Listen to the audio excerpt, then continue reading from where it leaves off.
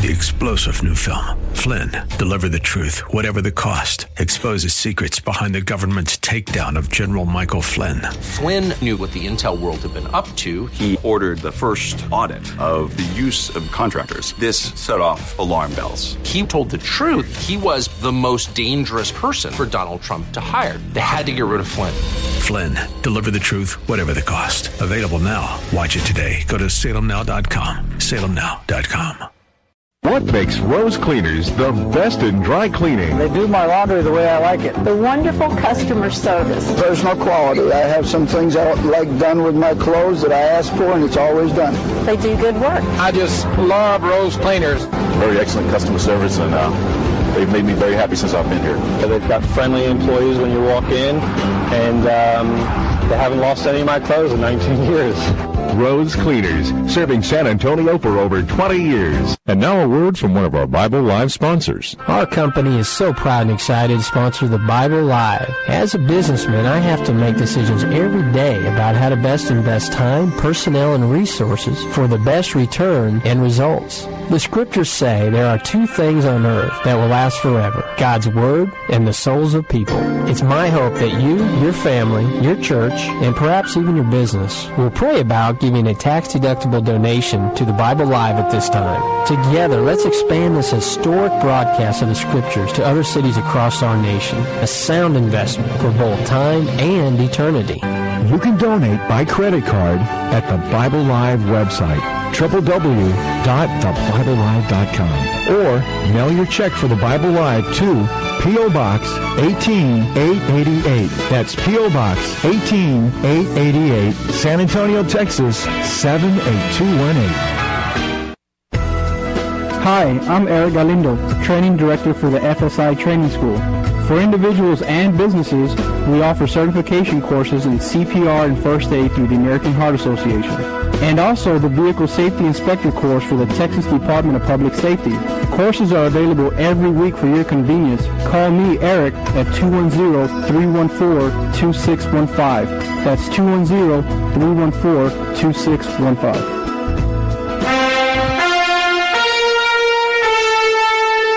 Welcome to the Bible Live Quiz Hour.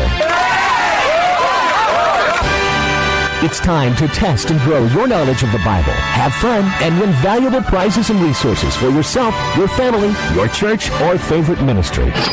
Here's how it works. Listen to the Bible Live Scripture Reading Program, weeknights at 8. Not a program about the Bible itself. Hear a 15 to 20 minute reading each weeknight. An entire Bible every year. Then on Sunday nights at 9, join us here for the Bible Live Quiz Hour.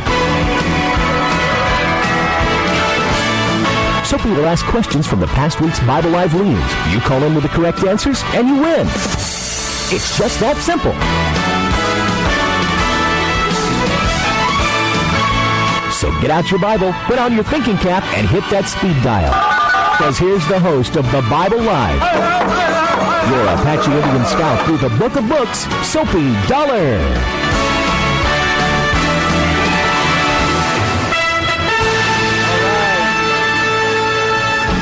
In the house. Thank you for joining us tonight, everyone. This is the Bible Live, the quiz show.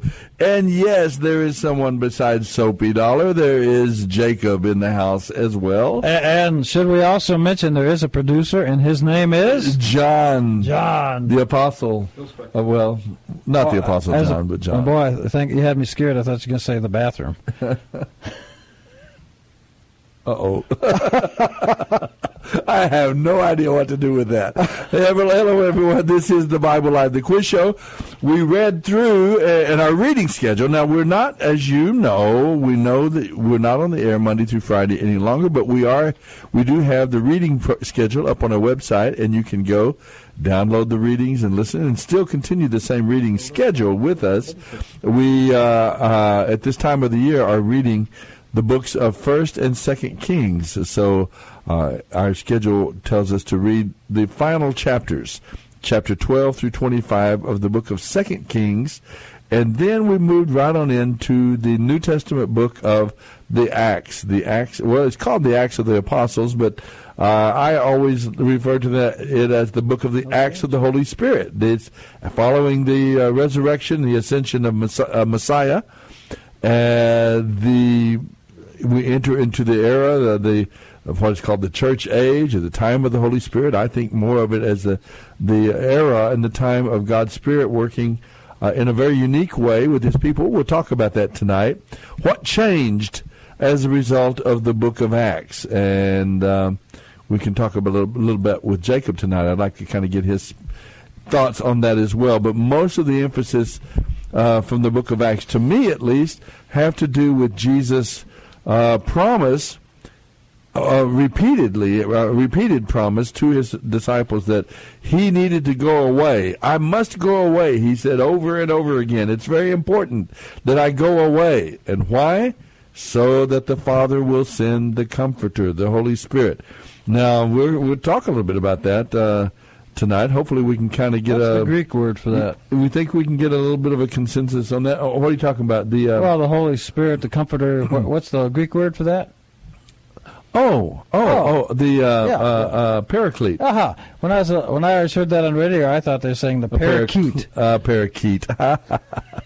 Well, as a former athlete, I always thought they called it a paracletes. But okay. We're in the ballpark, right? This is why the Greeks have failed. And you do have this bias. He does have this bias against the Greek translations, from the Hebrews and so on. But anyway, from the Hebrew and all. We'll talk about this a little bit longer, but further. But 2 Kings, I was just talking to Jacob before we came on the air. All of these stories about Elijah and Elisha and all of these series of kings, I believe there were 22 kings of the 10 tribes of the north, with their capital, finally their capital in Samaria, and in the 22 kings of the Judah and Benjamin in the south. Each of them had 22 kings, if my count is correct. Obviously, the time period for the people in the north was shorter than the time in the south. They fell in 722 B.C. The kingdom and the 10 tribes in the north were taken into captivity, and I guess we read about that, or is it already over with in 2 Kings chapter 12? The 10 kings of the north are taken into captivity in 722 B.C., and about, 150 years or so later, in 586, is when the Nebuchadnezzar comes over from Babylon and destroys Jerusalem and takes, he's already begun taking people out of Israel and take him back over into Babylon. So that's a kind of a series. A rendition. That's a kind you have done so well. A series. Well, we kind of make, but the point is, Jacob, I was just asking you before. Here within, we have these stories of the history of Israel, the northern kingdoms, the southern. We have these kings, and it takes a pretty good special effort to keep them all straight. It's kind of like keeping keeping track of the people on the soccer field if you're announcing a football game or a soccer game. I'll tell you a very funny story about the Kings. Okay, when I was in school, where I went to school. Is this the way y'all learned to memorize them? Oh, well, you're going to love the story once you hear it. All right. Very subtle, this fellow. Very subtle. Anyway, so this one professor we had that was just a real brain, he used to say, listen, if you don't know the answer to a question, just write on there, I don't know, but I am going to list the kings of Israel. And so if you listed them and you got them right, he'd give you credit as if you answered the question correctly anyway. All right. Okay, so in other words, in his mind, it was worthwhile to memorize the kings of Israel. I think so, too. I really do. But I do wonder sometimes if people don't read the Bible and go, what do I care about all these kings and all these things? What difference does it make? I guess I'm in one of those moods, about this old book, this Bible, 3,000 years old. Hauntingly like a politician that said, what difference does it make? Yeah, what difference? Yeah, I've heard why are you quoting certain politicians saying that sort of thing. But it is. Why do we study this old book? Why is it interesting. What difference does it make to our lives today? What happened in that era? Maybe we can talk about some of these things tonight. Perhaps we can. But in 2 Kings only if we ask some questions before 9:30 this 12 through, we're going to get to it. 12 through 25, and then we'll read. We read Acts chapters 1 through 3, really, but we got into verse 4 of chapter 4. So we'll get in a little bit into the book of Acts as well. I would like to give you a compliment about, two things. One, did you happen to do anything this last Thursday that was good for the neighborhood? I did. And what was that? Let's just say the title. It was great. It was the National Day of we Prayer. did it in only 1 minute. I'm beginning to like that day more and more. It just, it's so refreshing. I enjoyed it immensely. My wife does a great deal of the organizational and detailed work, and she really is to be applauded tonight for this year. I was there. I saw the whole thing, and I heard your wife, and she did a great thing. Yeah, and the kiddos were they were the great treat, I thought. Yeah, they were. And I'll also tell you this, Soapy. I really do like the way and maybe you don't do it on purpose, but how you stagger these books, like when you go from 2 Kings to Acts. There is some symmetry there that has impressed me. I was hoping you would say that tonight. Because I think you've said it in years past. For me. Did I say it right? No, I didn't, folks. He just was joking about that. But you have said that in the past. You have said that this link, there is this likeness, and they are both books of history, the books of the Kings and the books of Acts. They're both books of history, so they are alike in that sense. But maybe you can explain that, why they kind of go together well as we move along. But like you said, we want to put some questions out there, right?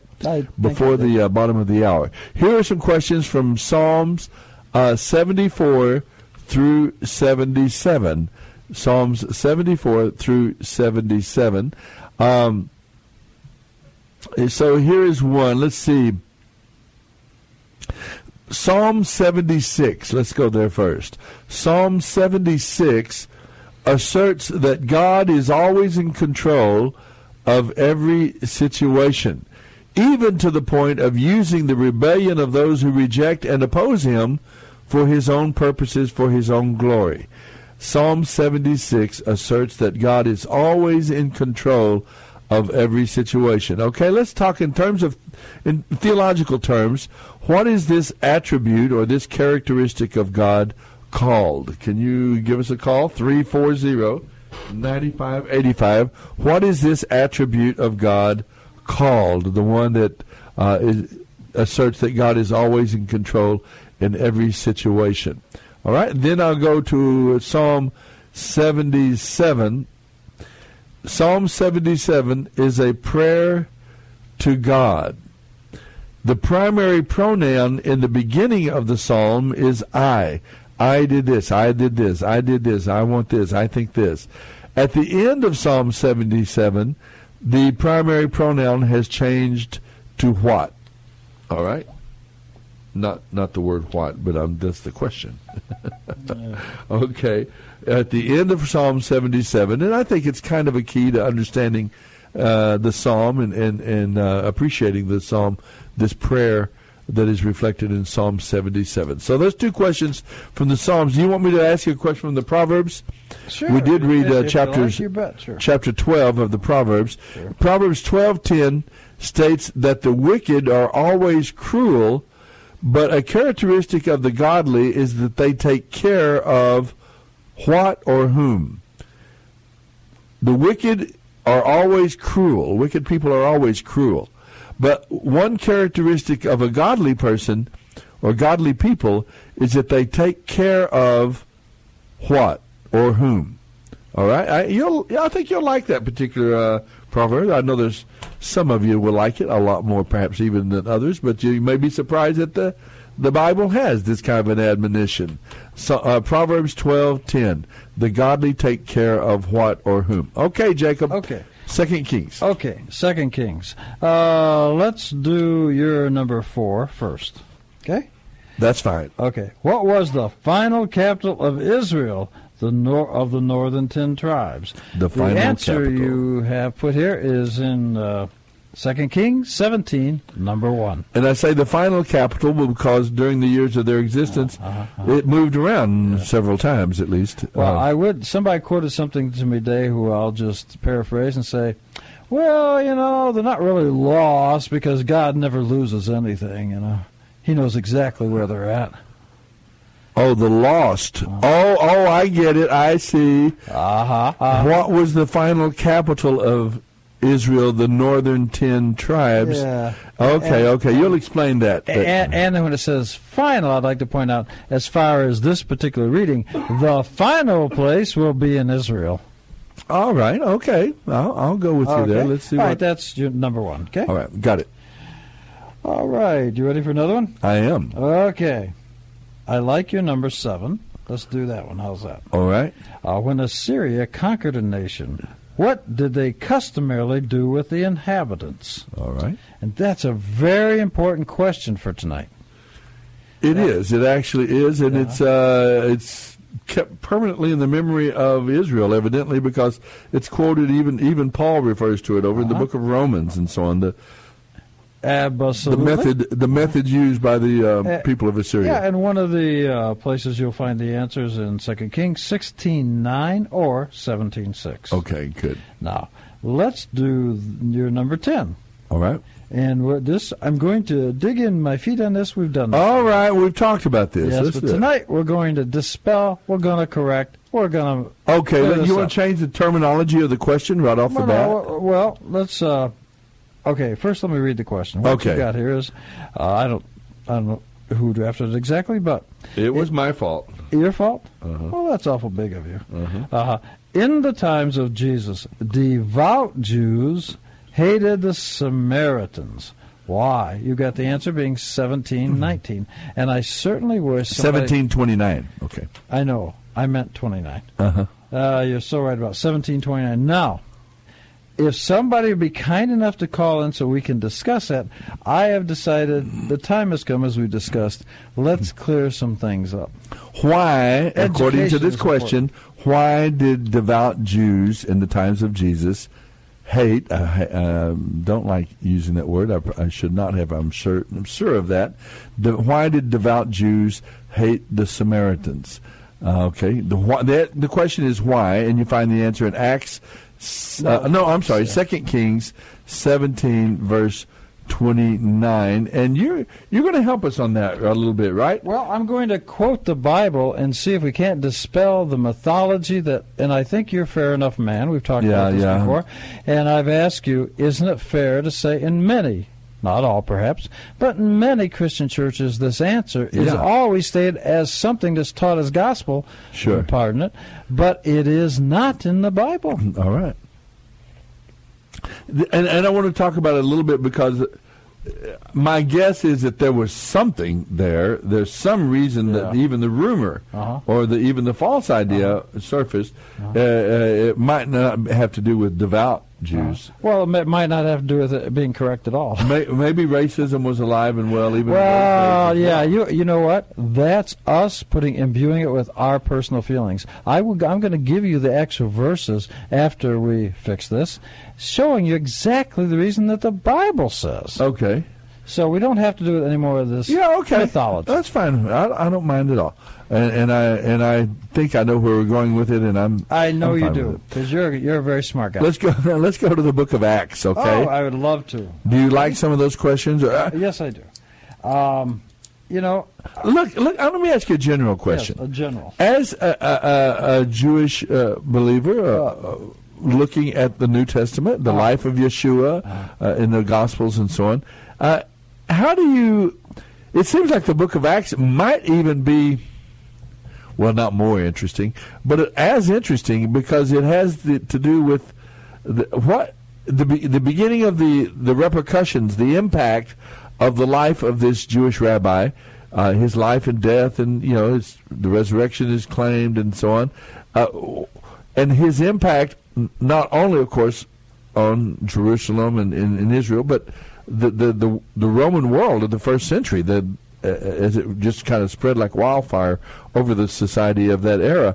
Do you find that I'm kind of interested in from a Jewish perspective, it is a pretty remarkable series of events, right? I mean, it's yes. It's I can it was say earth-shaking in that era. I could not agree less that it's remarkable.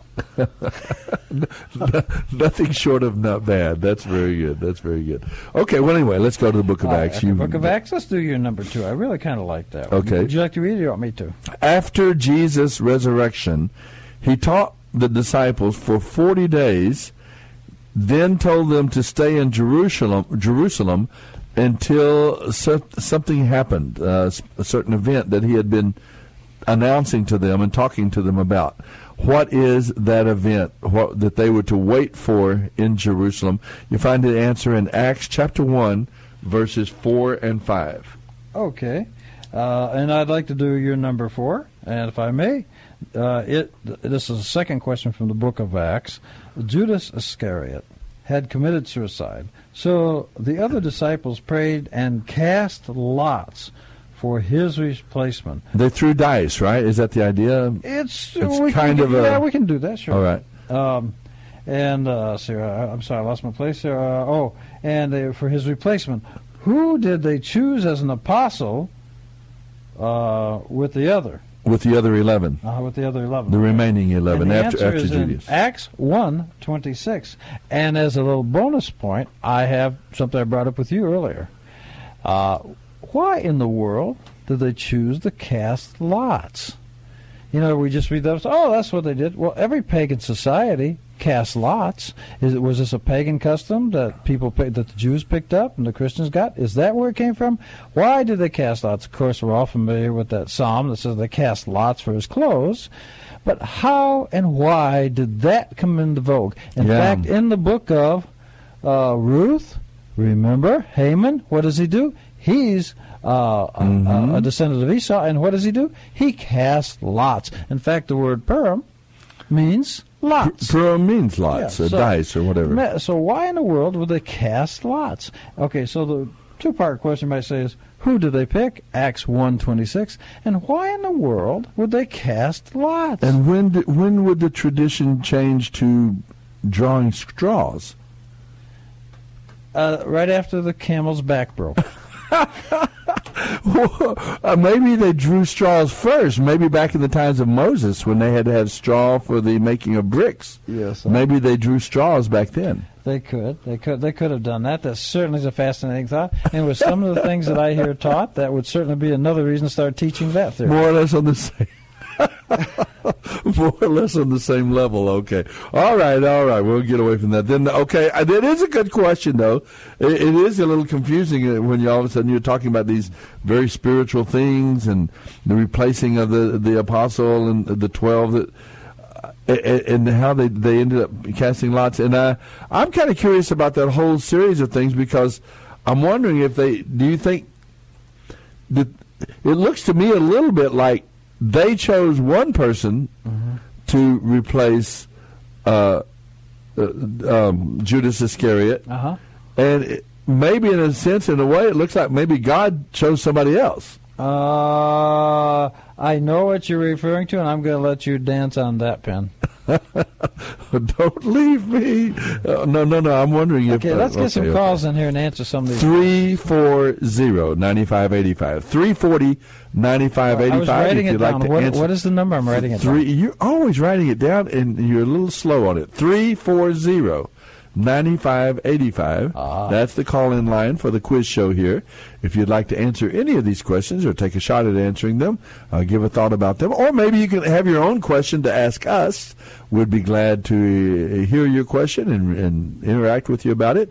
We might not give the right answer, but we'll give at least a thought, and maybe would spur the thinking of some of our other listeners, and they can call in, and we can discuss what's on your mind as well. 340-9585. There is nobody on the phone right now, so if you want to give us a call, you can get in early. We got a football game going on. Basketball. I'm not playing basketball. I'm here. No, I'm talking about on... I see. The rest of the world? You mean this? The Spurs are playing. I didn't know there was anything else going on. The Apostle, not the bathroom. That it's the Spurs are playing. Oh, that's what you meant by that while ago. Okay, now I get it. Finally, I'm a little slow on the uptake today. Here we go. Somebody call in. From the books of the Psalms, Psalm 76 asserts that God is always in control of every situation, even to the point of using the rebellion of those who oppose him or reject him for his own purposes, his own glory. What is this attribute of God called? Psalm 77 is a prayer to God. The primary pronoun in the beginning of the psalm is I. At the end of Psalm 77, the primary pronoun has changed to what? All right, give us an answer if you'd like. In the book of Proverbs, 12:10 states that the wicked are always cruel, but one characteristic of the godly is that they always take care of what or whom? And the answer is not the wicked. No, it's not. Okay. What was the final capital of Israel? The 10 northern tribes. What was the final capital of Israel? And by Israel, we mean the 10 northern tribes that had broken away from after the death of Solomon. Okay, and when Assyria conquered a nation, what did the Assyrians do habitually? What was their custom? What did they do with the inhabitants? And in the times of Jesus, now we're moving forward to the New Testament times, devout Jews, it says here, hated the Samaritans. Listen, I'm good with Christians. Let's run with that. You like that better. Why was there this resentment toward the Samaritans? Find the answer in 2 Kings 17:29. And let me see, just a couple more. After Jesus' resurrection, he taught the disciples for 40 days, then told them to stay in Jerusalem until what happened? What event? And then Judas Iscariot committed a suicide. Who did the apostles choose to replace? Judas Iscariot. We'll be back, 340-9585. Offices at Loop 410 and Broadway has taken care of the Dollar family, that's Suzanne and me plus our 3 children, for the past 25 years. Suzanne, tell the folks about our dentist. Well, like you say, Dr. Shelton is a dentist for a lifetime. He's got the latest technology. He's busy, but I've never had to wait. And I never dread going to the dentist. In fact, he and his staff are so personable that I actually rather enjoy it. Go to drshelton.com or call 590-7878. I want you to meet my friends at the Laptop Specialist. Pioneers since 1982 in serving the military, business, and personal computing needs of our city. Our ministry depends a lot on our computers, and whether it's repairs, service, upgrades, or even the purchase of a new machine, the James family and their great staff keep our equipment working, freeing us to do what we're called to do. Go to thelaptopspecialist.net or call 344-4563. 344-4563 for their 2 locations. The Laptop Specialist. Well, Elizabeth and I went to Express Lube, and our experience was fabulous. We got in and out of there in literally 20 minutes. When we went to where we had got our oil done before, it could take us 2 hours. The service was very friendly. You can really trust them. They were super courteous. They vacuumed out the entire front of the car, which was surprising. I didn't expect to receive that kind of service. And their name is Their Game. Express Lube is accurate for the name of their store. And with 23 stores, there's an Express Lube near you. Nature's Factor carpet cleaning expert Shayla James. What makes Nature's Factor better than the older carpet cleaning processes? Older systems saturate your carpet, leaving your space unusable, sometimes for up to a day because of their long dry times, plus leaving you with the risk of fungus and the dangerous chemicals left in your carpet. With Nature's Factor, our quick dry time makes your home or office space usable almost immediately, while our green solutions eliminate the possibility of fungus and are perfectly safe for your children and pets. Nature's Factor, carpet cleaning for the 21st century. 831-3535. Join Barry Bass every weekday morning for the KSLR Morning Ministries, including Through the Bible, Renewing Your Mind, Truth for Life, and Focus on the Family. Weekdays from 6 to 10 on AM 630 KSLR and KSLR.com. Blessed is the man who walks in your favor, who loves all your words and hides them like treasure. In the darkest place of his desperate heart,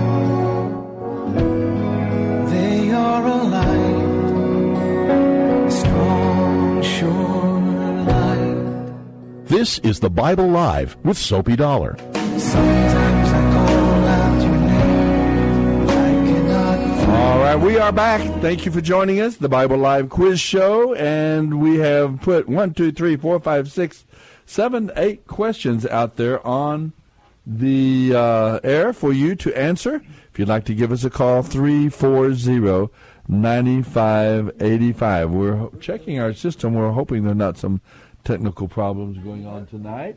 But if you give us a call, hopefully we can pick it up quickly and bring you right on to the radio. Our first caller just coming in right now. Let me get the microphone turned up, and we'll go and visit with Bernadette. Bernadette is on the line with us tonight. Thank you for calling. We appreciate it. Good evening. Good evening to you. How's your Mother's Day weekend go? It's gone very nicely, Are you thank a mother, Bernadette? Oh, yes, mother and grandmother. Well, happy Mother's Day to you. I hope you had a wonderful day, and were you able to connect a little bit with the children, the grandkids? Oh yes, definitely. Great. I would just like to assure the listening public that your friend there, Jacob, really does know that Purim is in the book of Esther and not the book of Ruth. That's right. I'd like to stand humbly corrected. And thank you for this opportunity to allow me to demonstrate my humility. I meant, and I should have said, Esther, not the book of Ruth. Oh, very good. I know you knew that. Yeah, he knows that. I'd just like to embarrass you from time to time. Oh, well, that's good. It's good for him, Bernadette. It really yes, is. It is. I try myself, but I'm not as good at it. I didn't catch that for sure. Well, do you want to answer some of our questions tonight? Maybe you can answer a couple or one or two of them for us. The Old Testament, I think I might be able to help you with. I've never read Acts, so can't help you there.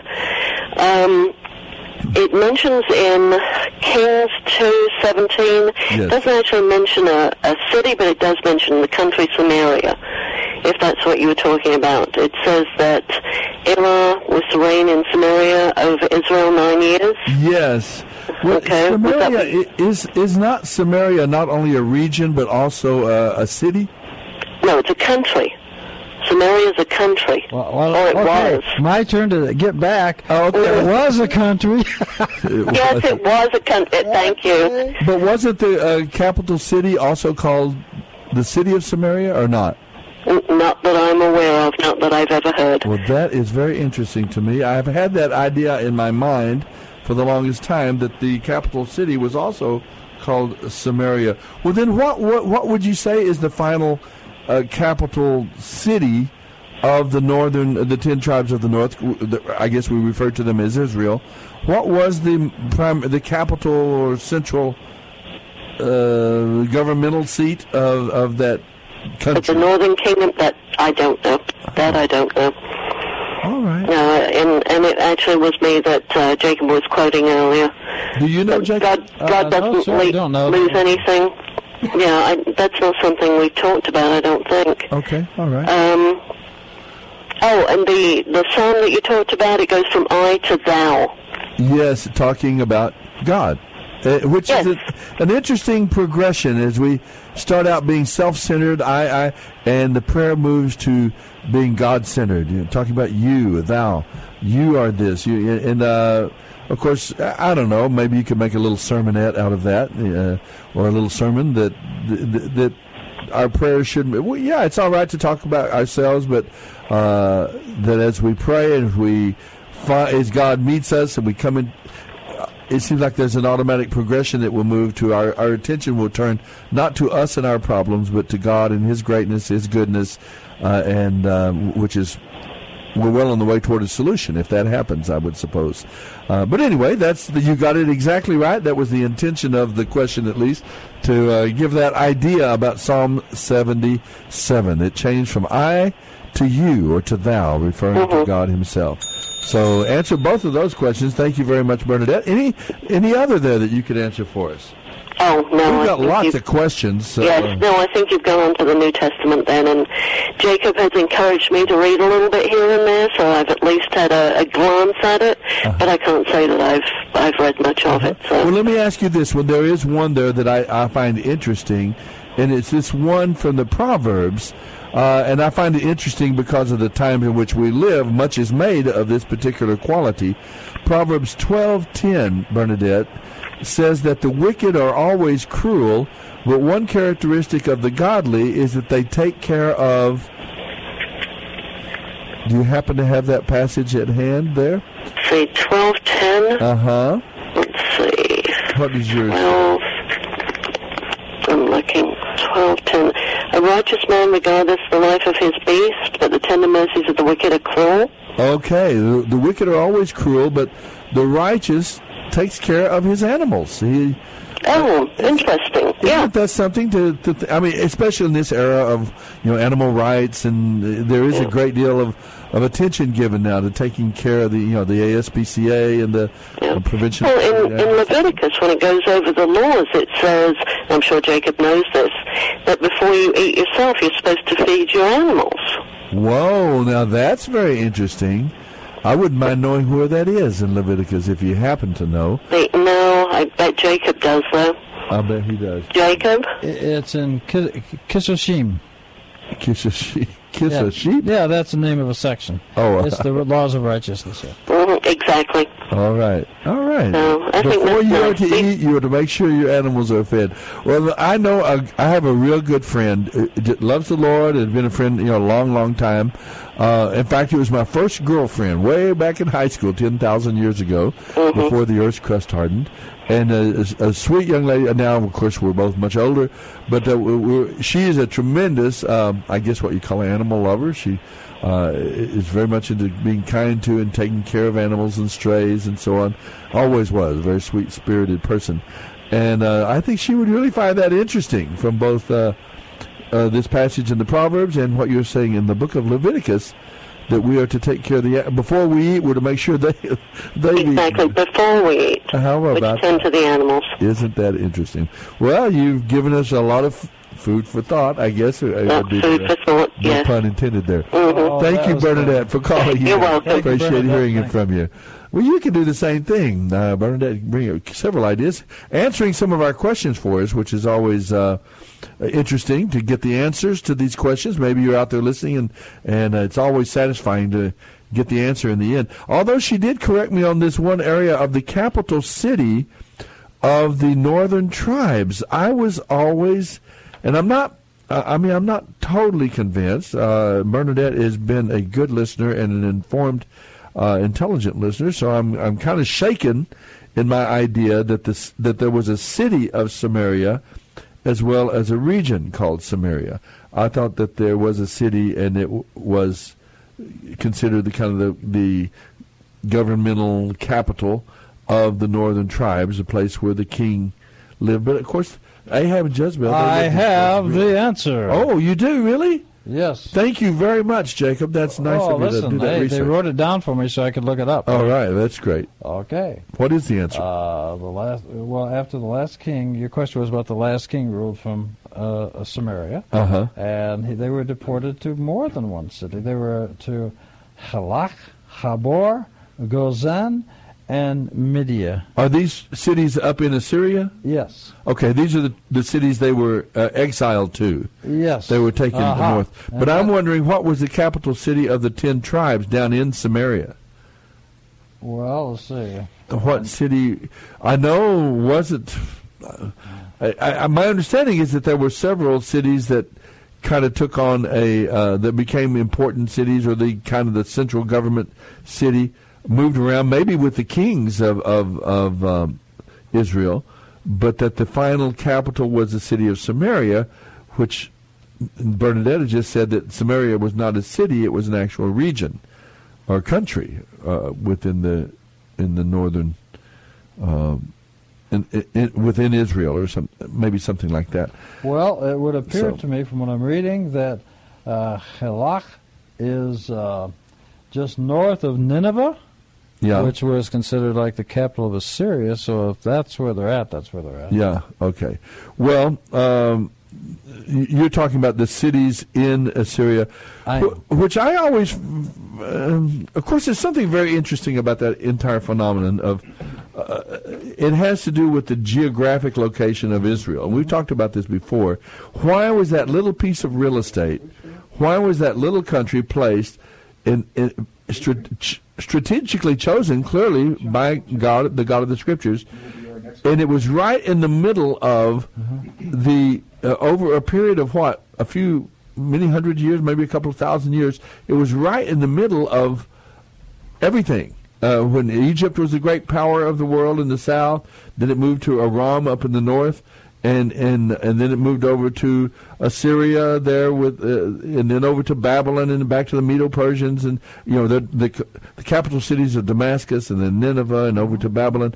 And so there was Israel right in the middle, constantly in the middle of this, as these empires rose and fell over this long period of time. And it's always been extremely interesting to me how this little monotheistic country was located so strategically to figure into the history of the world as it developed and as it moved. These great empires rose and fell all around them. And some ways I've thought it just can't be an accident. I mean, it's just amazing that this little country right in the middle kept being the focal point of changes. And, of course, that's much of what we read about in the Old Testament, the times of the kings, First and Second Kings, is how they dealt with all these changes. I would like to go one step, let's call it theosophy or theologically deeper than that, if I may. Okay. I would say that this is the land that God said, this land is mine, this is holy. So if it's holy, then that piece of land becomes the controversy because everybody wants to own the God's land, God's holy land. Huh, interesting. And by holy we mean, the word holy means set aside, set aside particular for purposes of God. And it seems very obvious and clear that was, whether we believe that it was God who did it, but it did turn out to be set aside for a unique purpose, and they did serve. They sat there in the middle of those as the empires swirled around them, and the military and the political groups rose and fell. They remained constant in the middle of it, taking the brunt of a lot of the downside, a lot of the difficulties that came with that, but also being this constant influence for the true and living God, for the one true God, for Jehovah. Which is what God intended, evidently, by having them in that position. It was a place, a calling, really, not only on the land, but on the people, that they would be there to represent the true and living God. Well, this is why the Jews, if I may say, would get in trouble. We read stories about some bad, may I say, bad Jews that didn't do good. We got all the bad kings, some of the bad stories, right? Right. Well, what is that makes them so bad?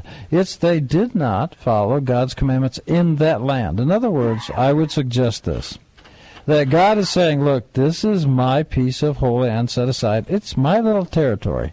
And if you're going to reside here, you must be holy because the land is holy. If you don't, then you cannot reside here. So that piece of land, because when they were taken out of Egypt, they weren't taken to New Jersey. God wanted them to go there. Right. And he said, now these are my laws to live there. And so, sadly, they didn't always do that. And when they didn't, in fact, I want to tell you something. In fact, what you've got picked tonight is very interesting stuff. Yeah, it is the Sennacherib and the not only the destruction of the 10 northern tribes as they were taken away into exile, but let me just read something from your chapter 17, verse number 7. Okay. This is why were the Israelis deported, and this is a quote. This happened because the Israelis had sinned against God their Lord, who had freed them from the land of Egypt, from the land of Pharaoh, the king of Egypt, and they worshipped other gods. So this little piece of land, in fact, it was clearly understood even by the Assyrians that they thought the God of Israel was the God of that particular land. Later on, what happens is they say, okay, let's we'll send a priest back there to teach the Sumerians that we put there how to live on this land, because the God of that land doesn't like what's going on there. So we're going to teach how to worship him. So they had it construed, even the Assyrians, that it was simply a God of that land.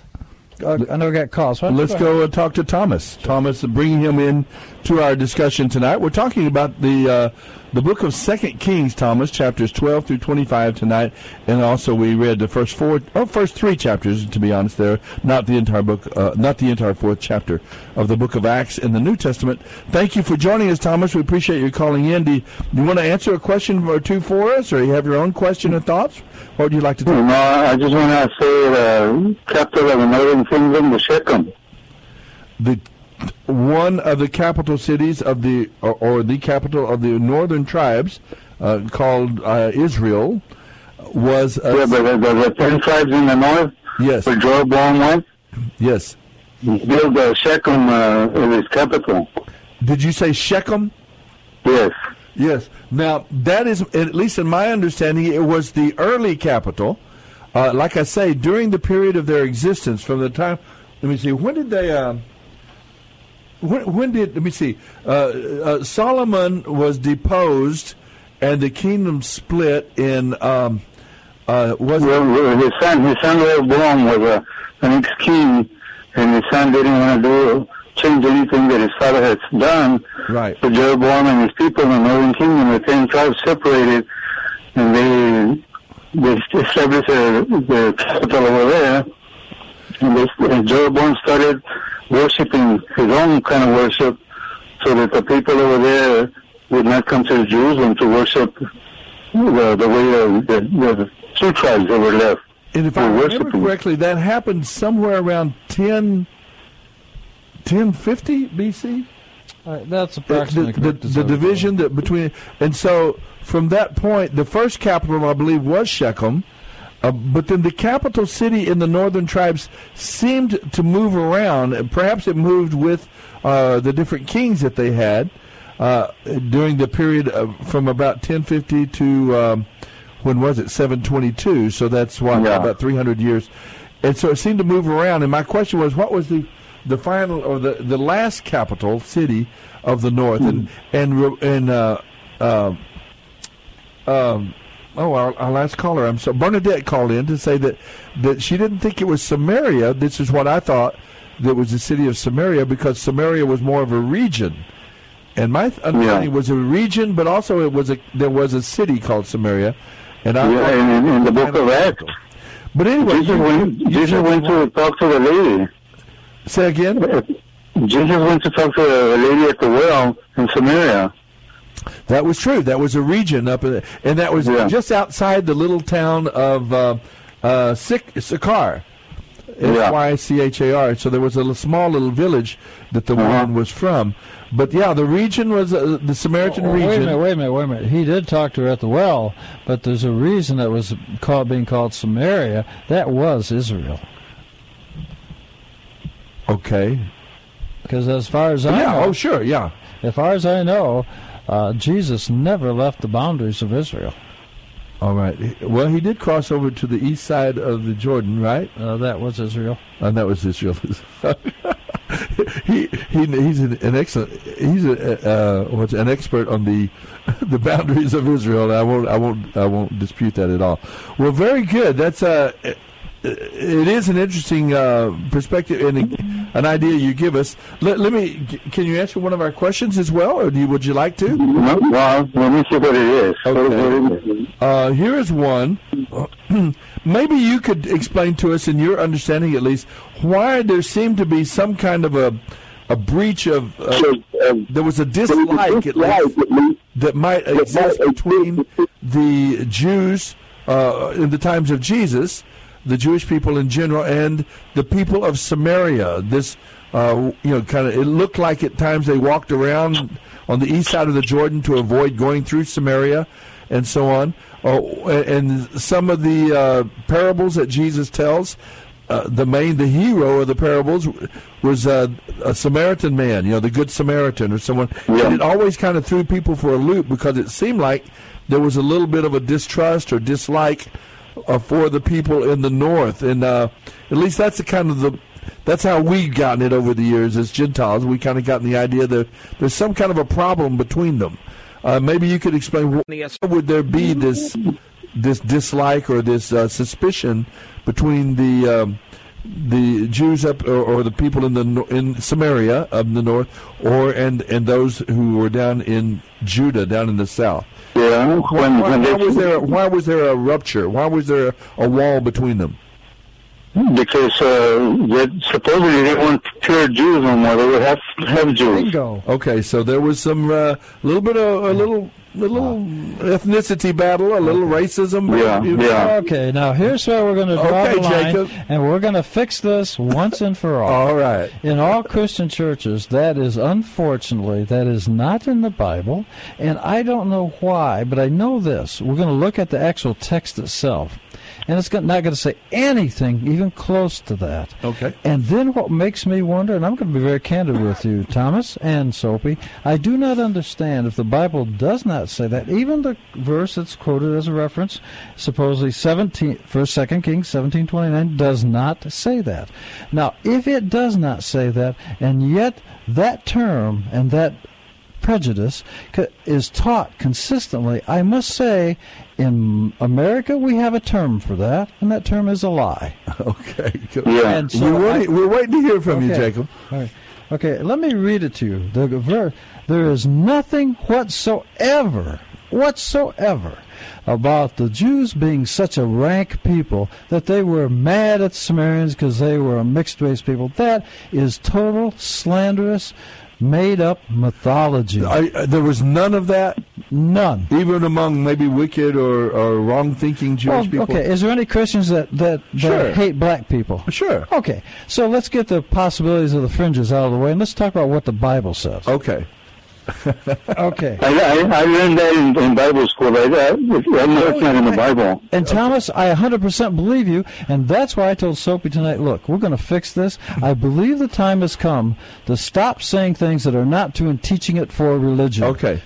The verse is quoted, and indeed the question says it's because they were mixed race and mixed religions, etc. 17:29. May I read 17:29? Okay. And then I'm going to give you the real answer. It occurs just a few verses after that. Okay. Are you ready, Thomas? We're ready. Yes. This is supposedly the one that makes reference to a mixed race being the reason, which is just slander. And quite frankly, I must say, I think it's meant to say, see, the Jews are bad. They're prejudiced. They didn't like people. And that because it's not in the Bible, it's not anywhere. And I'm going to give it to you. First, I'll read 17:29. However, each people, this is Samaritans, made their own gods, placed them in the temple of altars, which the residents of Samaria had made, each nationality in their own towns where they lived.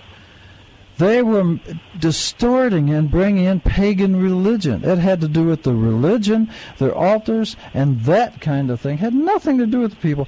Listen, even King David, one of his most faithful men, was a Hittite. You're right. That's true. They had no issues with people's nationality or race, and anybody that teaches that, and I wish somebody would challenge me on this, anybody that teaches that is absolutely teaching prejudice and hate against Jews. Well, because, I'm not done. I'm going to read this other thing. Okay. This thing has pulled my chain. I've drawn the line. This is enough of this. Let's hear it. Tonight it comes to an end. All right. This is what it says. It says, 32, just a few verses later. You still there, Thomas? Yes. I'll read it to you. It's 2 Kings 17:32. They're talking about the Samaritans. They worshiped God, but they appointed priests for their local altars and among themselves to perform their rites in their temple of altars. They worshiped God and served their gods, following the practices of the nations from which they had been deported from. 34. To this day they follow their earlier practices. They do not worship God, nor follow the laws, the customs, the Torah, the commandments of which God had commanded the children of Jacob, whose name he changed to Israel, and with whom he had made a covenant commanding them. Do not fear other gods. Do not bow down to them. Do not worship them. Do not sacrifice to them, but only to God. Now, I want to tell you, Thomas, I know you're 100% being honest. I know that's being taught. And Soapy has been so honest that he says he's heard it. And I've heard it too. And even the verses, nowhere does it say that.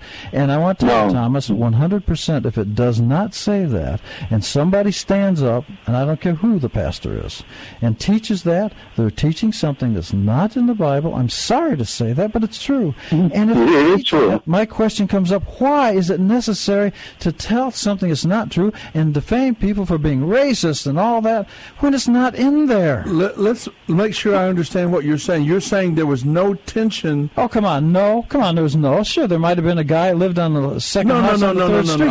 I'm talking about broad-based tension between the Jews in the South, the Judah, and who, I guess, traditionally or historically, were more true to the Ten Commandments, to the Torah, to the worship of the true and living God.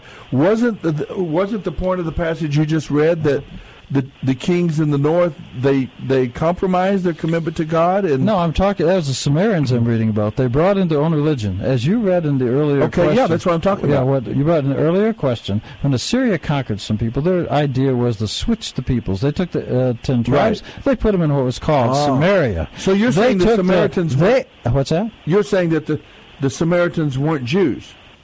No, they're not. They have their own separate religion. They killed children. They were doing pagan rituals. They tore down all the stuff that God had said, build here, build that, and they built their own stuff. But there was an attempt. Why? There was an attempt to Jehovah-size them, right? I mean, to cause them to follow after Jehovah, but they weren't true to that. Right? There was an attempt to teach them. Well, let's. I'll tell you what, instead of us speculating, let's read what it says. We just read it, right? Okay, I'm looking at another verse and answer what you just said. Shoot, there you go. Please stay with us. We'd love to talk a little further with you. Don't go away. Thomas, please don't go away. We'll be right back after the brief messages from our sponsors, and we'll try to get a little bit more to the bottom of this. I want you to think about the Gospel of John as well, Jacob. The Gospel of John, the Samaritan woman, evidently, now it is a text that has put it a little bit in doubt, but the Samaritan woman says, the woman was surprised, for Jews refused to have anything to do with Samaritans. He said, you are a Jew and I'm a Samaritan woman. Why are you asking me? So there seemed to be some little tension there. Let's talk about it further when we come back. Okay. It's our confession, Lord, we are weak, so very weak. You are strong.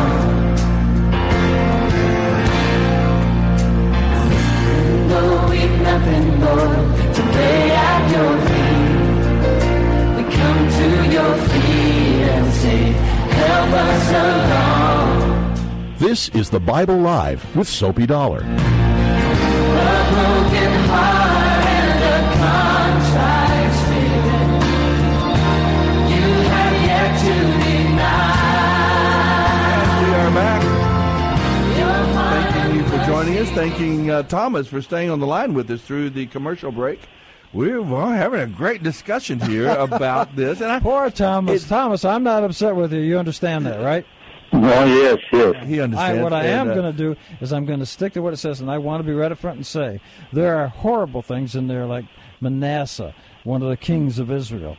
And I'm willing to accept that because 100% it says that. But I no longer will be willing to go along with this idea of systematic racism and so on. Well, it is there. I think there is this general idea, and I've heard it preached most of my life, and it kind of has in me that probably there. And I think what Jacob is saying is that there could be, of course, isolated individuals who had just as today there are, whether Christians or Jews, there are people who have faults in racism and in all different groups. So there's not a problem. But across the board, the Jewish people, there was not this blanket racism against the people of Samaria. And in fact, he's talked about it would be against the Torah. It would be against the Levitical law and for them to give you one quick, meaningful example. When they left Egypt, and it makes reference, we just read it a minute ago, when they left Egypt, they started worshiping other gods. When they left Egypt, we all know that it says in Exodus chapter 12 there was a mixed multitude. Mm-hmm. Now, they were identified as a mixed multitude leaving Egypt and when they got to Mount Sinai. But when the laws were given, and I want to point out they were given outside the physical boundaries of Israel, there's a reason for that, because it means it doesn't just apply in Israel, it applies around the world to everybody. And when they got there, after Mount Sinai, guess what? The mixed multitude, so-called, is never identified again. And when they get to Israel and the allocations of the land among the 12 tribes is given, it's given equally to them too. As part of the people of Israel. Exactly so. So there is no exclusion. The exclusion is idols, killing children, that type of thing. That's horrible stuff. That's what's excluded. And that was to be rejected. And tell me you, as a Christian man, a Baptist preacher, do you like somebody that kidnaps and tortures and kills children? Oh, of course not. Whether it's for a religious purpose or not? Of course you don't. Of course not. Well, let me get Thomas. You've listened patiently, and you're kind of taking on some ideas here that may be kind of new to us, I guess. What is your general perception and as you think about this? Is there a little bit of giving you reason to maybe think about it or look the passages up? What is kind of your response, Thomas? I think when I read the Bible and I read verses like that, like in the Kings, when I start thinking about what happens that caused them to me, it was just 10 tribes that punished them and separated them and moved them away from the 2 tribes that were left. And when they were moved out, eventually they were going to get dispersed around the world. Mm-hmm. And 10 moved on those 2 tribes, on the 10 tribes.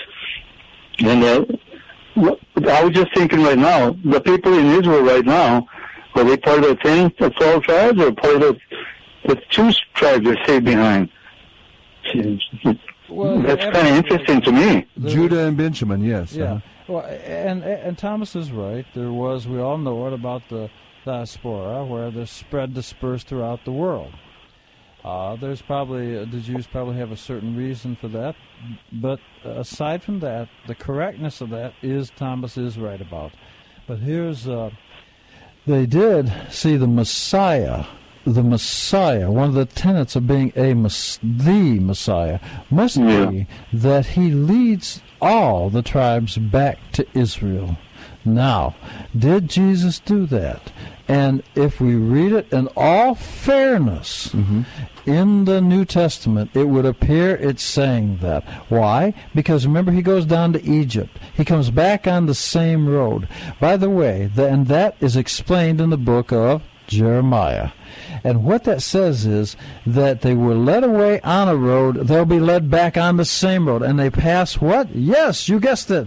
The tomb of Abraham? Of Rachel. Of Rachel, okay. And it says Rachel's weeping. Why is she weeping?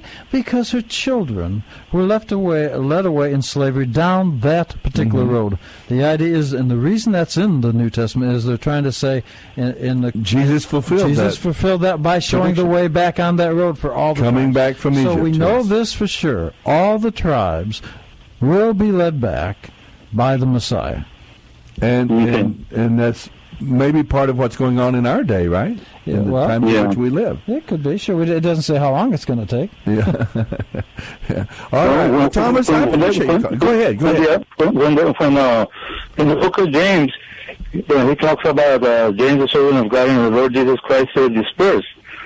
To all those that are dispersed around the world. So he's talking about the Jews that are being scattered around the world. Jesus is drawing them back with Paul's preaching and with James' preaching. So I think that's the main thing that Jesus did. One of the things that he did, he just started bringing everybody together and bringing the 12 tribes together.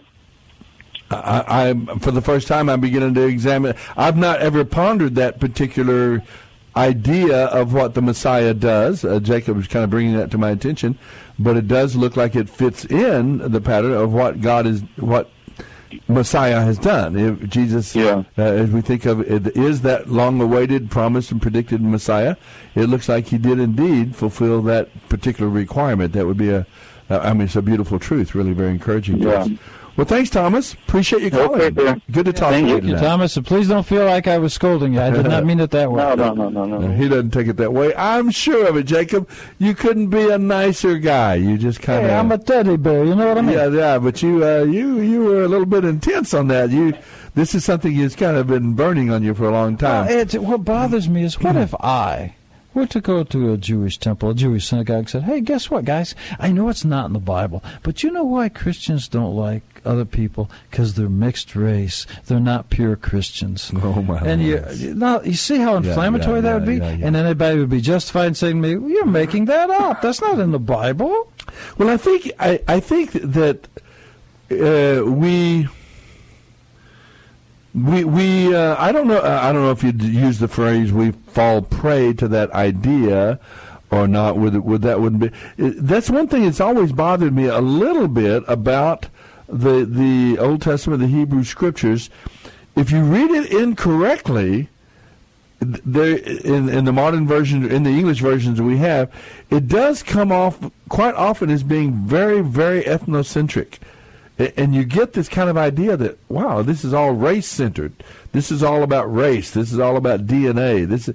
And it really isn't. I know that it's not, but I think that's one of the dangers, I think, that we have to get past in reading the Scriptures. And I think what you're sharing with us from the Levitical law and so on really helps us to understand that is not part and parcel of the entire idea. And I appreciate was never racist or never. And Soapy, I want to thank you because you tolerated my stern stance on that, and I appreciate that. But I think the time has come. I attended as an audience member of the National Day of Prayer, and when I stood there, I was struck by the thought: the time has come.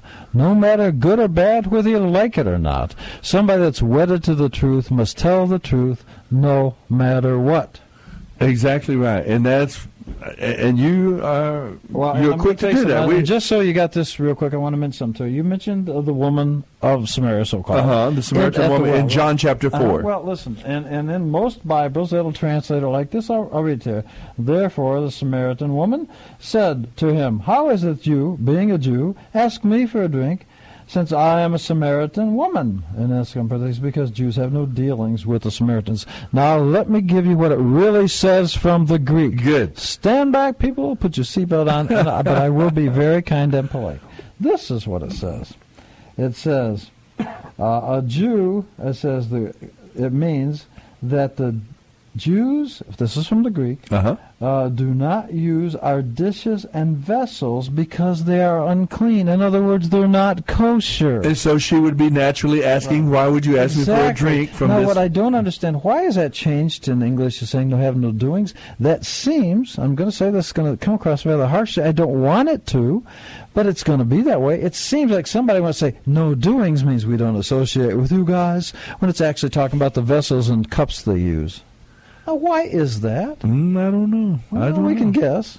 I don't know, but the accuracy is there. That is, in fact, that particular phrase doesn't appear in some earlier manuscripts either. The phrase about and I've got the Greek right utensils, in front of me. Doesn't appear in some of the earlier versions. But there is, I think you will remember, Jacob. We've talked about this before. We Gentiles, we don't have all this background, all the law, all the Levitical law. We just read it, what it says, and when we do read it kind of superficially, just what black on white, what it says, there are some passages that do tend to kind of think that, well, there was some tension there between those people up there and Soapy, in all fairness, there had to be tension because if you ground up a group of people from, I don't care, wherever, Australia, New Zealand, Nicaragua, wherever, and you transport them and you put them in another piece of land, you pick up the people that are living there and move them to another land, because that's what the Syrians did. They moved the Israelis to Samaria. They picked up the Samaritans, moved them to Israel. Of course there's going to be distrust and dislike. Yes. Of course. But that's not what the Bible says. The Bible said it's because of the pagan religion. And their pagan religion, if you ever even want to Google it, it was horrible. Yeah, it was. Full of perversion and full of cruelty beyond even our comprehension. So, no, that's historically accurate. And, but I guess I'm trying to kind of defend the indefensible. and that's why sometimes we pick up on those, and it tends to say, well, there was something there. Jesus tells these parables and makes the hero of the parable be a Samaritan and so on. And it seems like there was something there that was maybe existing. But I appreciate what you're saying. I would have no objection if pastor or somebody said what you just said. Seems like there must have been something there. I can live with that. But when you say that's the reason and it's not in the Bible, at least be honest. Now, one thing I got to say, even among the Orthodox rabbis, they will tell you straight up, this is not Bible. This is what my opinion is. Yeah. But it was not systemic. It was not part of the idea that it was correct to feel that way. Let's go and visit. We've got another caller on the line. I believe her name is Tammy. Tammy is calling in. Hi, Tammy. Tammy, I hope you're on the line. Tammy, are you there? Are you there with us, Tammy? Line 2. You hit the right line. Did I hit the right button? I think I did. John, did you hit the right button? I'll keep her on there for a moment. Maybe Tammy will come back to her phone, and she can join us. I'll keep it up there a little bit in just case Tammy joins. If not, she can call back 340-9585. We got a good amount of time to hear her comment if she'd like to call us. 340-9585. We'd love to hear from Tammy. I'm sure she had some idea was getting stirred up in her mind. Maybe some thought that she could add some light. We have enough heat. We don't need any more heat. We just need some light, right, added to this conversation. Well, let's see here. We've got a number of our questions have been answered. Let me ask a couple of questions from the book of Acts. This is very important to me, in that we understand this whole idea of the Holy Spirit. After Jesus' resurrection, he taught the disciples for 40 days, then told them to stay in Jerusalem until what happened. And we're told then that the Father sent the Holy Spirit on Pentecost, which is 50 days after Passover. Pentecost means 50 days. And so I know, Jacob, you have some thoughts about that, the 50 days coming after Passover and the coming of the Holy Spirit. But I want to say just a quick word about this idea of the Father sending the Holy Spirit, or the coming of the Holy Spirit. If the Holy Spirit, as we've come to understand, is God, then God the Holy Spirit has been here always. He's everywhere present at all times. God is omnipresent. So it's not like the Holy Spirit visited planet Earth for the first time. That's not the point that is being made when you talk about the coming of the Holy Spirit. This was the introduction, as I understand it, I think better understand it, a new era. This is a new era, a time that is entering in, a new way, God dealing with his people. And now, from this point on, because Jesus the Messiah had fulfilled his role, now you have to realize that Jesus, in his role of the Messiah, had to be the perfect man of faith, trusting and obeying the Father perfectly. And then he who knew no sin became sin for us. He was a true man of faith, of total faith and trust and obedience to the Father. And then he who knew no sin became sin for us, the atonement lamb, the idea of him taking upon himself the punishment of our sin so that we could be forgiven and cleansed and restored to that relationship with God. And then we have this idea. In that role, Jesus was also the prototype of the believer, the new race of the redeemed, the firstborn of the twice-born, if you want to think of it in that way. Jesus then became, in real time and space and history, the firstborn of the redeemed, those who will be with the Father forever, and born again, spiritually restored and new. And he, because he was successful in carrying out his role as Messiah, then the same thing that was true of him, who was filled with the Holy Spirit from the time of his conception. Remember that John the Baptist, when Elizabeth, his mother, went to visit Mary, he said that John the Baptist leaped in her womb because of the presence of the Messiah. Jesus was, from the time of conception, was controlled and filled, controlled and empowered and guided by the Holy Spirit. And he stayed under the yoke of faith and trust and obedience to the Spirit, and that was part of his role. But because he successfully did it, now the whole game has been changed in the sense that now every believer, everyone who truly follows after God, loves the Lord, and by faith and trust in Jesus the Messiah, comes into that relationship with God, becomes restored to that. Every believer now becomes the receptacle, becomes one. The Holy Spirit now comes to abide and walk with us, to escort us to glory, to be our divine wingman, to put it in Air Force parlance.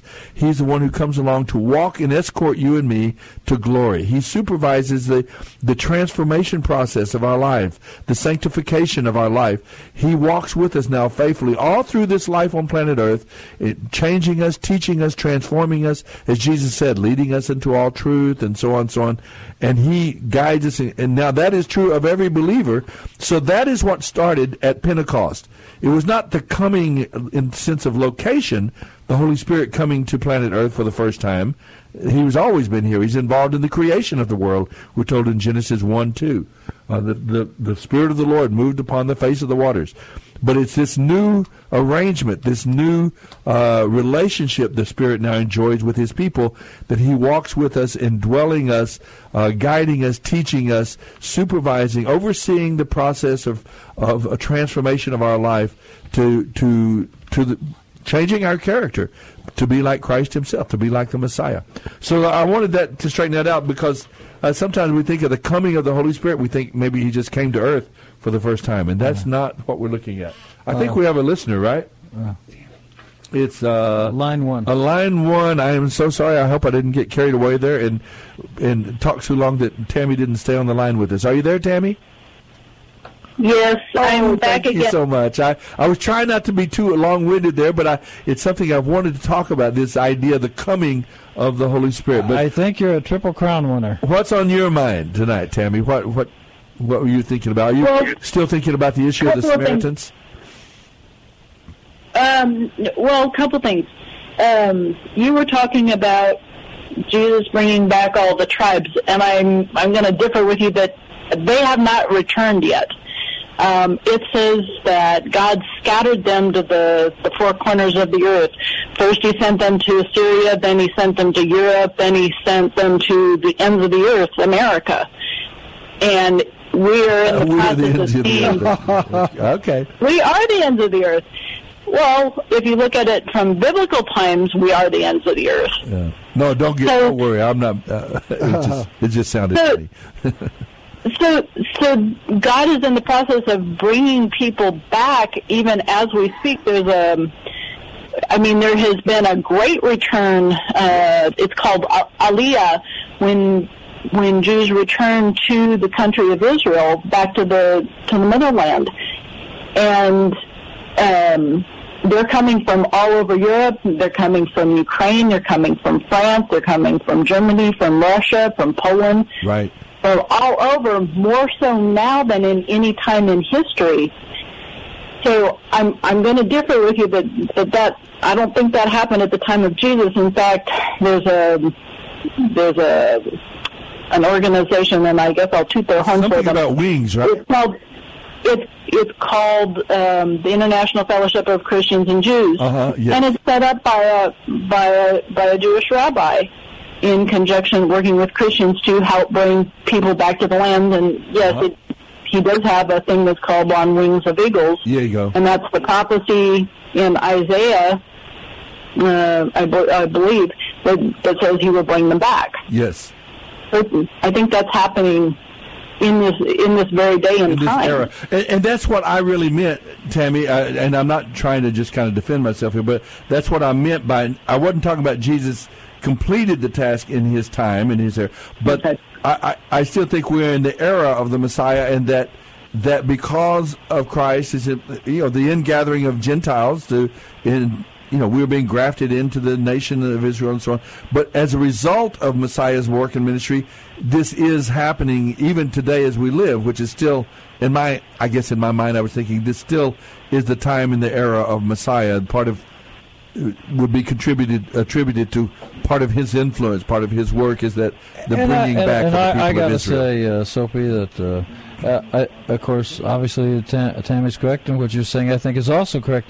It doesn't give a length of time how long that takes to bring them all back. Right. That's certainly agreeable because that is there. And are we included in that? Of course. The ones who are grafted in, or are we going to wind up in Israel as well? My proof text is you came out of Mitzrayim, Egypt, you were grafted in. There's a reason the laws are given outside of Israel, so that people know this does not just apply to Israel. Okay, so ultimately we're all... Well, it does in a sense because we've been grafted into Israel. Yeah, okay. In that sense, you win that one. Okay. Well, great. Well, I've always wanted to go to Israel, but I don't know if I want to wait until that happens. Maybe I'll get over there before then, just to kind of stake out my spot. Right? Would that be a good idea? Yeah. Well, have you been there, Tammy? I'm just curious if you've been to. I have. Have you I have. really? And it's like coming home. Is that right? It's the most marvelous place on earth. Well, tell me about it a little bit. The one time. Hang on. You're gonna run out of. Yes, we're gonna run out of time. Yes, I was there 3 years ago, almost to the day. Probably this week, 3 years ago, and it was just an awesome experience. Well, I appreciate you keeping an eye on the clock for me. I really do. But I wanted to say real quick. I did try to Google. I'm going to make you brownie points. All right. So far as I could see, it says in 1 Kings 16:24 that King Omri first his capital was. Hang on, let me see if I can see it again. 1 Kings. You said 1 Kings 16? 16:24. Okay, it says that King Omri built his capital first in Shechem, then in Tirzah, and then in Samaria. So I think you are right that there is a city as well as a region. Now that's Wikipedia, so I'm not sure that that's entirely true, but looks like. I love you, Tammy. So it says. Great. Yeah, well, that is kind of it wasn't based on any kind of recent memory, but it's kind of the general idea I know that I've kind of remembered from the past, the teachings and that sort of thing. Well, people can keep looking at it. It's not. Yeah, it says somewhere between 1 Kings 16:24 and then on to 2 Kings 17:5. All right. Well, thanks, Tammy. That's good information. Sure. Great information. Thanks for calling in tonight, being a part of the program, The Quiz Show. Let's make sure, Jacob, we haven't left any questions unanswered, so our friend Murph will be... Well, let's switch real quick because I got a couple of minutes to... we don't have it. Not even that long, really. Oh, okay.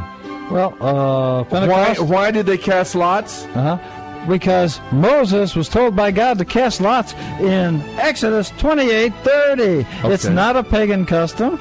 It's when other pagan countries saw the Jews doing it, they said, hey, let's do this magic trick. I thought that, too, that they chose Matthias, but it looked to me like God chose Saul or Paul. In Hebrew, that'd be Matthew, but who's counting? Yeah. The Bible See you next week, folks. Dedicated to helping restore the Bible to our culture and is brought to you by Crew Military Ministry. The mailing address is P.O. Box 18888. That's Box 18888.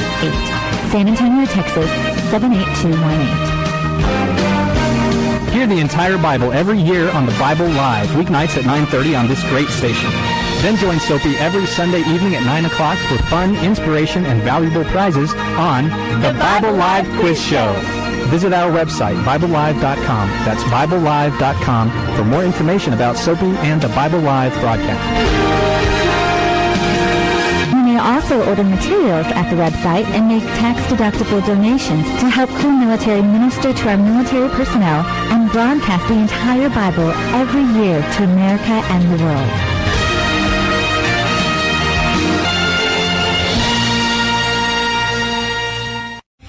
Three-star general Michael J. Flynn, head of the Pentagon Intelligence Agency, knew all the government's dirty secrets. He was one of the most respected generals in the military. Flynn knew what the intel world had been up to. He understood its funding. He ordered the first audit of the use of contractors. This set off alarm bells. The explosive new documentary, Flynn, Deliver the Truth, Whatever the Cost, uncovers the facts behind this scandal. Flynn told the truth. He was the most dangerous person for Donald Trump to hire. I find out the worst enemy that I'm going to face in my life is right here in America. They took my assessment and they wanted me to change it. And I was like, I'm not changing it. They had to get rid of Flynn. With in-depth interviews, archival footage, and never-before-seen personal records of the man behind the headlines. I just felt like I was drowning. Flynn, Deliver the Truth, Whatever the Cost. Available now. Watch it today. Go to salemnow.com. salemnow.com.